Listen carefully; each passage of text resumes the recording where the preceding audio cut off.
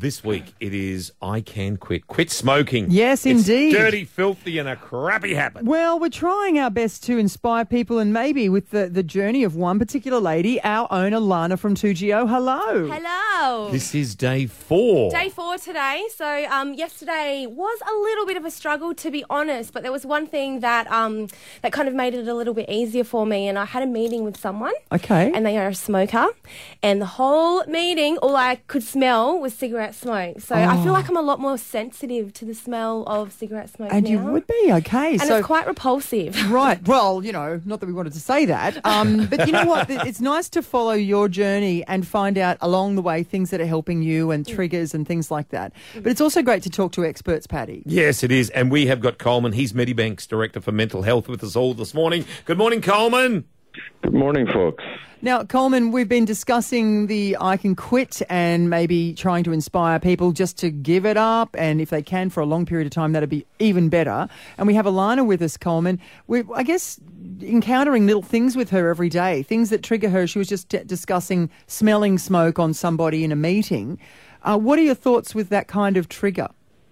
Yeah, and congratulations, Alana, on getting to day 4. It's a good milestone to get to. And I think as you were just mentioning, what's really important about quitting is identifying some of those benefits up front.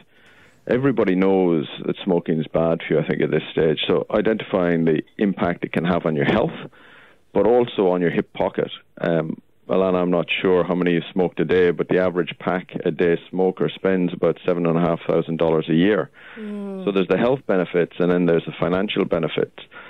And then there's figuring out how to do it, and everybody's quit journey is going to be different. So for you, Alana, I'm sure there are things that you're doing that are going to support you in that journey, that may not work for other people. And it's interesting that you haven't smoked for a few days, and now you're noticing the smell from other people. And if that motivates you to stay quit, then that's a great thing. And now there's the number they can call to Coleman, isn't it? The quit line, which if people want advice, there's professional advisors there.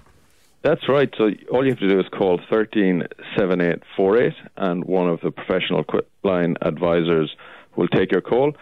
If you're not ready to start the quit journey, they'll provide you with some advice. But if you are ready to take that next step, then they can enroll you in the program. We know that people who have professional support are much more likely to succeed and to stay quit. So I'd encourage everybody to jump on the I Can Quit website. There's loads of resources there. There's some stories and other people's experiences that you can look at. And you can also link directly to the quit line counsellors through the telephone. I always like to think that last year went so quickly. It just went so quickly. Paddy and I couldn't believe it. And to think that by the end of this year, you could have the cash in your pocket, the health benefits, and you'd smell great too. Coleman, thank you so much. We will have that number here at 2GO if anyone needs it. And it's lovely to know that there's people like you there to support.